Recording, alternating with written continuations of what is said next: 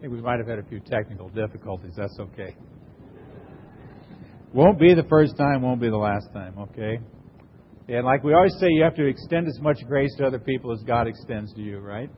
Good way to do it. Well, let me ask you this question. What does it take to please God? You know, you all heard before, if Mama ain't happy, ain't nobody happy. How do you please God? You know, there are some people who say you please God through ritual. They say you say a certain number of prayers. You know, you got to always say the Lord's Prayer or whatever. You use certain liturgies. You should chant them, or maybe you should dress in a certain fashion. But guess what? That's not what the Bible says. There are some people who also think that you please God by following a certain number of rules and regulations. For example, you do all of the do's and you don't do all of the don't do's, and somehow God is going to think that you're a pretty good person. But again, that's not what the Bible says. So how do you please God?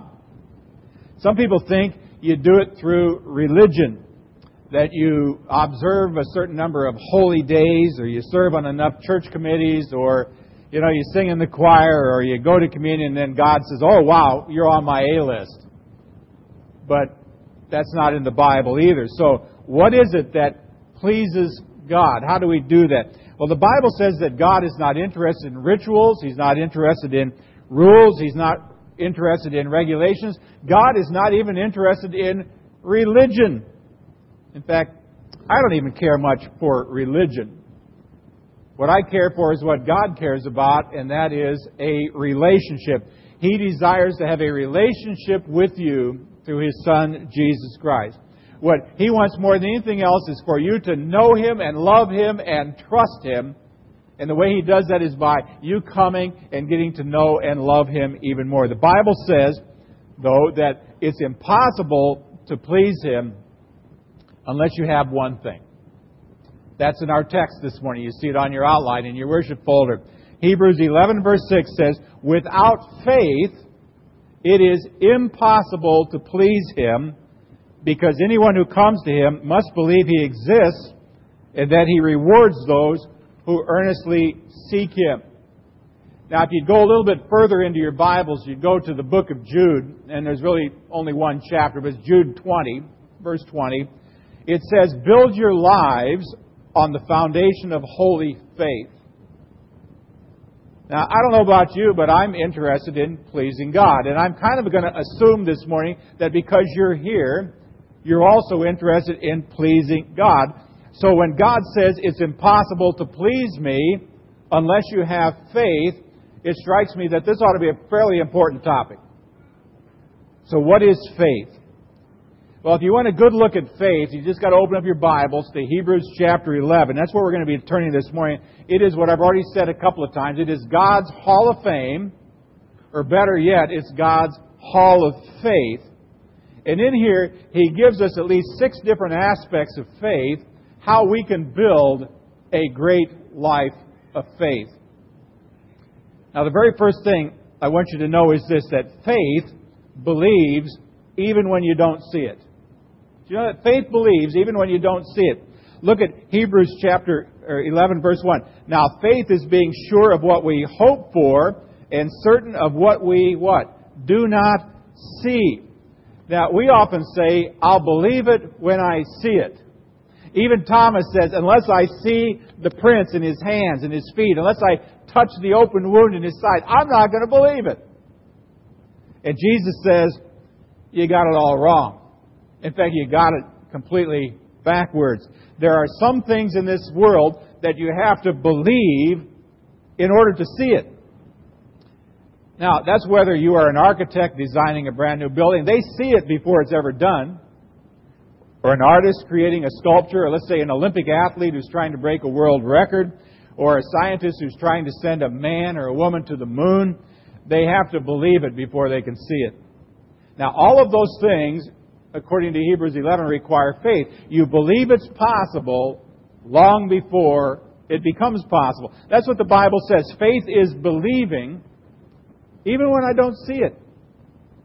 Some of you may remember the name Wernher von Braun. He was the father of modern rocketry. He was the one responsible for building the Atlas and the Saturn rockets. that ultimately sent people to the moon. Von Braun said, quote, "There has never been any significant achievement in human history that was not accompanied by faith." But sometimes God says to us, you're going to have to believe it even though you don't see it yet. It's coming. Here's the second thing you need to know, and that is that faith is obeying even when I don't understand it. I mean, faith is believing even when I don't see it, but faith is also obeying when I don't understand it. I'm going to give you a couple of exhibits from the Bible. Exhibit A is Noah. I mean, just think about Noah. I mean, all the kind of doubts Noah probably went through. Can you imagine if God came to you tomorrow morning and said, "Hey, I got this great idea. I'm going to wipe out the whole world and start it all over with you." You'd probably go, "What? Are you kidding me?" You'd have a few doubts. But look in your text, Hebrews 11, verse 7. What does it say here? It says, "By faith Noah, when warned about things not yet seen, in holy fear built an ark to save his family. He obeyed God who warned him about something that had never happened before." Now, I don't know if you know this, but the Bible says that before the flood, it never, ever rained. The way God watered the earth was a mist kind of rose up. It's kind of like the early morning dew. So when God comes and says, "Noah, I want you to build a boat because I'm going to send a flood," Noah probably said, "What's a flood?"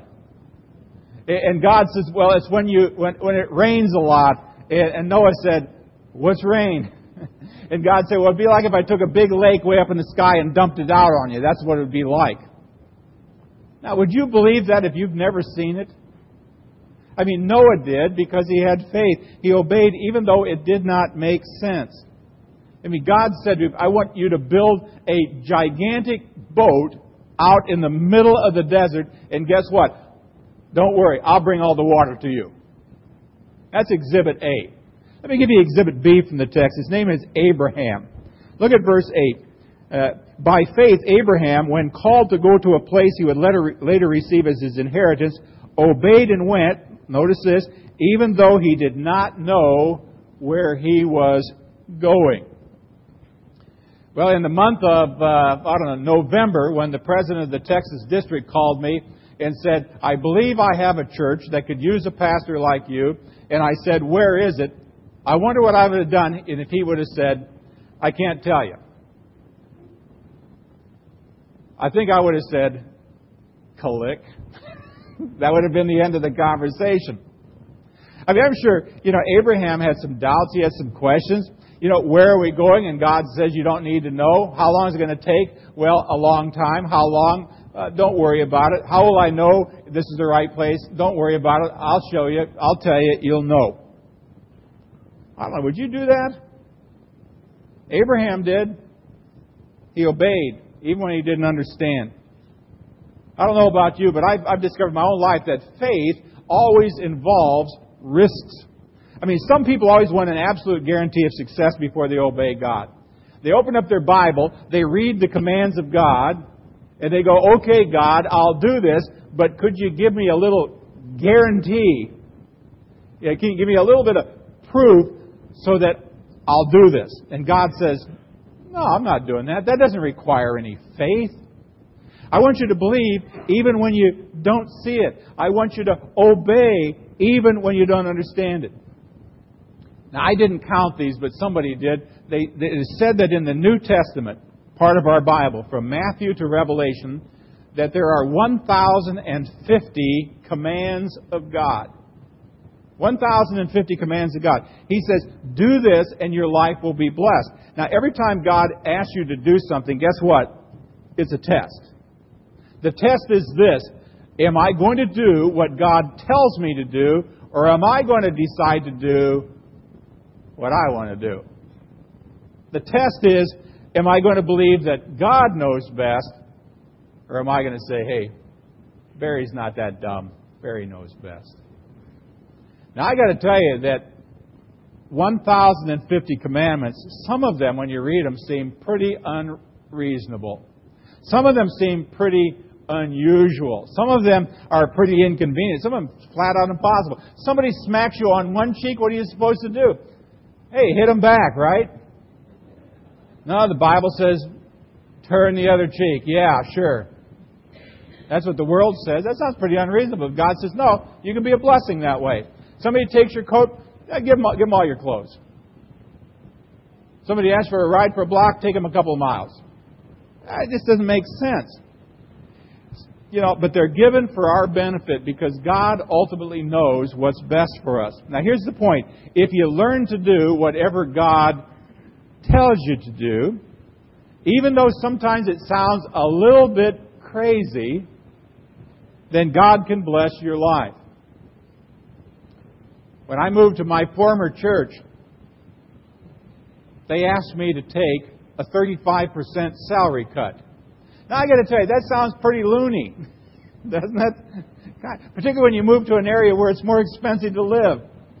And we talked about that a little bit at home, but when God is asking and God is talking, it's like the young children who came up to me at my previous church, and they'd say, Pastor, why are you moving? And I would say, because when God asks you to do something, you do it. Even when you can't see it, even when sometimes it doesn't make a lot of sense. That's part of what faith is all about. But see, on the other hand, if you ignore what God says to do, if you say, oh, I don't believe that stuff, or I don't believe in signs, or I'm going to do what I think is best, what happens is you miss out on the blessing. And there are lots of blessings. Had I said, what, take a salary cut? I would have missed out on the blessings of serving a wonderful church for 13 years. If I'd have said, Texarkana, Texas, are you nuts? I would have missed out on the blessing of being with you folks.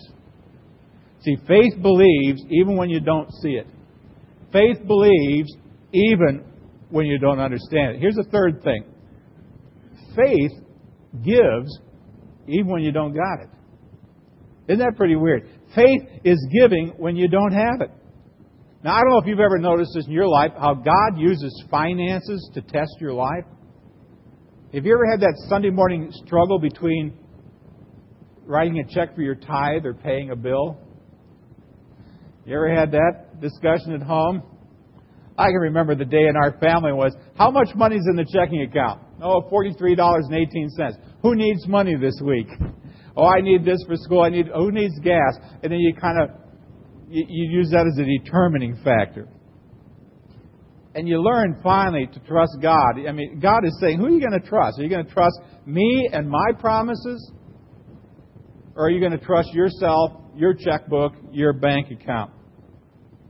Did you notice the first guy listed here in chapter 11? You see who it is? His name is Abel. Verse 4. By faith, Abel offered God a better sacrifice. See, the only thing Abel does is give an offering, and he makes the Hall of Fame. It was faith that made Abel's offering a better sacrifice than Cain's. Through his faith, God approved of his giving. There's like three key words there. Faith and offering and giving. The Bible says it wasn't what he gave or how much he gave that pleased God. What was it? It was how he gave it. It was not the amount. It was the attitude with which he gave it. Now, when we take the offering, or did I skip it already? I may have. But if we take the offering after a while, I'd love to we have a camera up there this morning. God loves cheerful givers. And what we need is a big screen up here, and we're going to put your face up there to see whether you are cheerful about it. Now, the Greek word for cheerful, you think I'm kidding you? The Greek word for cheerful is hilaros. Does that sound familiar? It's where we get the word hilarious. God loves rolling in the aisle, happy, hilarious giver. It's an attitude, friends. That's all it is. Now, it wasn't the amount, it was the attitude. Let me just tell you something, that He gives us two wonderful things to know about giving. You can give by reason. There's no doubt about it. And maybe some of you actually do that. When you give by reason, you're always looking at your check account. You're always looking at your bank account and figuring out what you can afford to put in the plate this morning. I got to tell you something, friends. That requires absolutely no faith whatsoever to do that. An atheist can give to church that way. You don't have to believe in God to do that. Or you can give by what I would call revelation. In Revelation is where you sit down and you pray about it and you say, God, what is it you would want me to give? How much do you want me to trust you? That's giving by faith. That's the kind of giving, quite honestly, that God blesses. You want proof? Try 2 Corinthians chapter 9, verses 6 to 8. In there it says, whoever sows sparingly will reap sparingly. Whoever sows generously will reap generously. It said, then God will generously bless you with all you need. It said, you'll have everything you need. Now understand, that's the word, you need. And you'll have plenty left over to share with other people. Now, one thing I know is that you can never outgive God. But you know something? It's really fun trying. It really is fun trying. See, faith gives even when you don't have it. But you know, it's even more than that. Here's the fourth thing to know. Faith is persisting when I don't feel like it. Faith is persisting when I don't feel like it. This is the opposite of our culture today. What does our culture today say? It says everything ought to be based on your feelings. If it feels good, what? Do it. If it doesn't feel good, don't do it. Well, I got news for you, friends. If you live by your emotions, you will always be manipulated by your moods. A godly Christian person, a mature person, always lives by their commitments.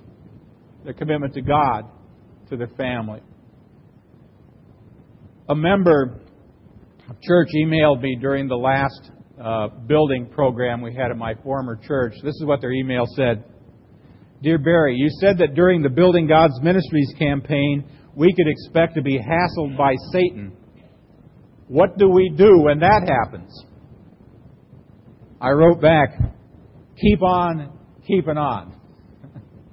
Keep on persisting. Keep on doing the right thing, even if it doesn't feel right. Now, this may shock some of you as your pastor, but there are days I don't feel like reading my Bible. There are days when I don't feel like praying.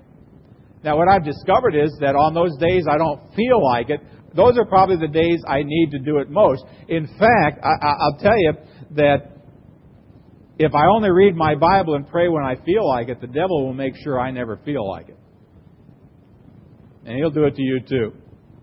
So I keep on keeping on no matter how I feel.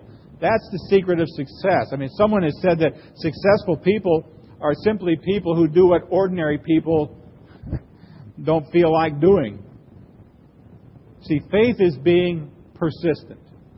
Faith, it refuses to give up. Faith does the right thing whether you're tired or whether you're cranky. Now the question is, how do you get that kind of faith? How do you get that kind of persistence? Well, it's right here in the Bible. Go down to verse 27 of this chapter. Verse 27, by faith, he's talking about Moses, left Egypt, not fearing the king's anger, that would be Pharaoh. He persevered because he saw him who is invisible.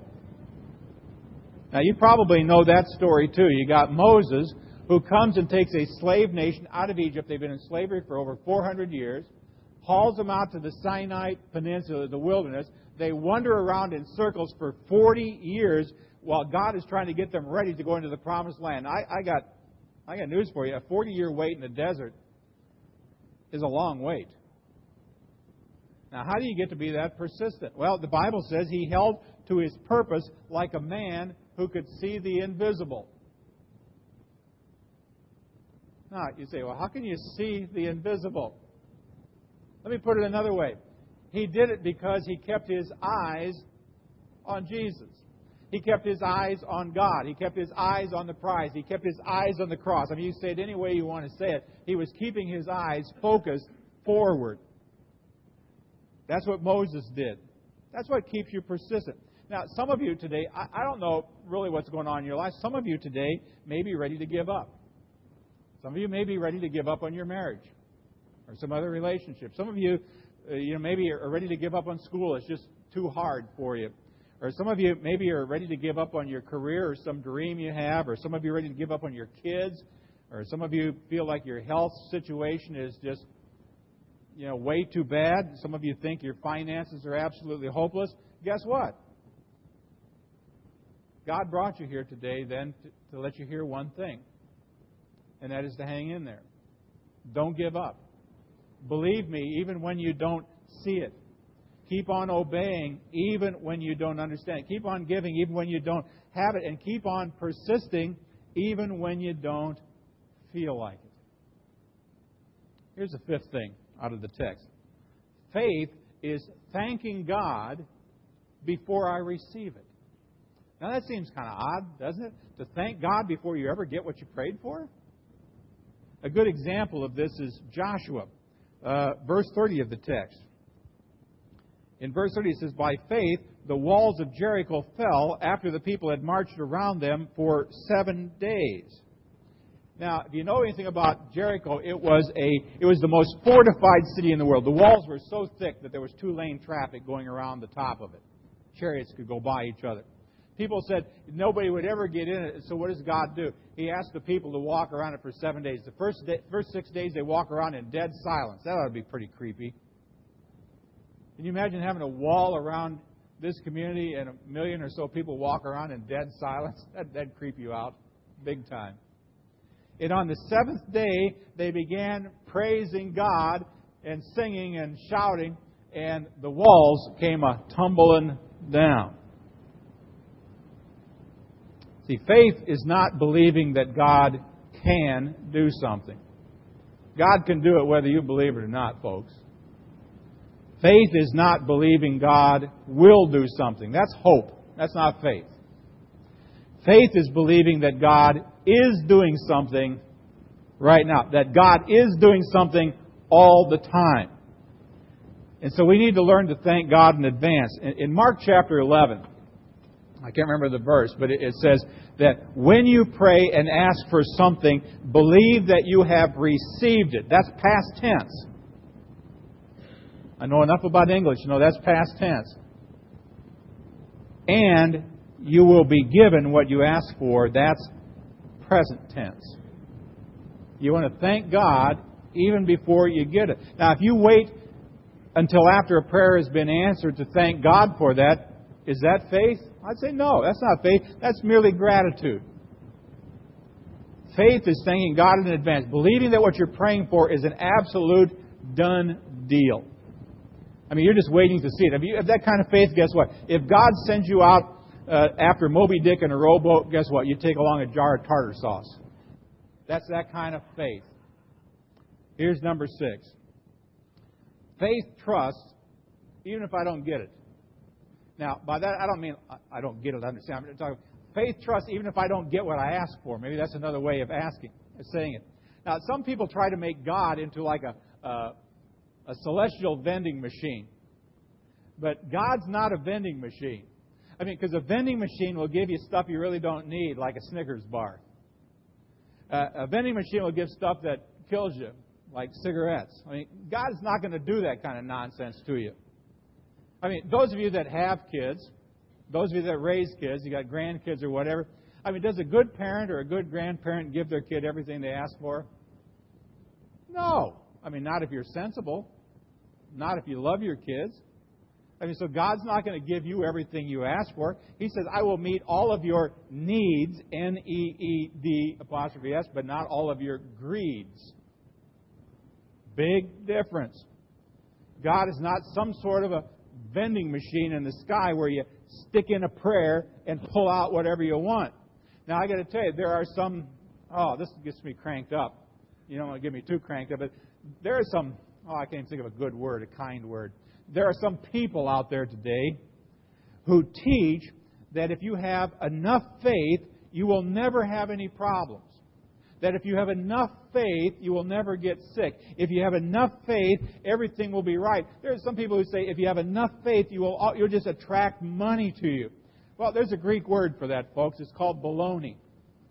I mean, you're not going to find that in the Bible anywhere. I dare you, I challenge you to show me where if you have faith, you're always going to be rich or never have any problems. I dare you to show that to me in the Bible. I challenge you.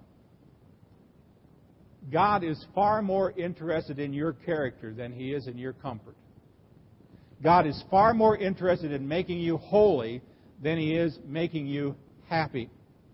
Because He knows holiness, or the pursuit of holiness, is what's going to lead towards true happiness. So God's not going to just give you whatever you ask for.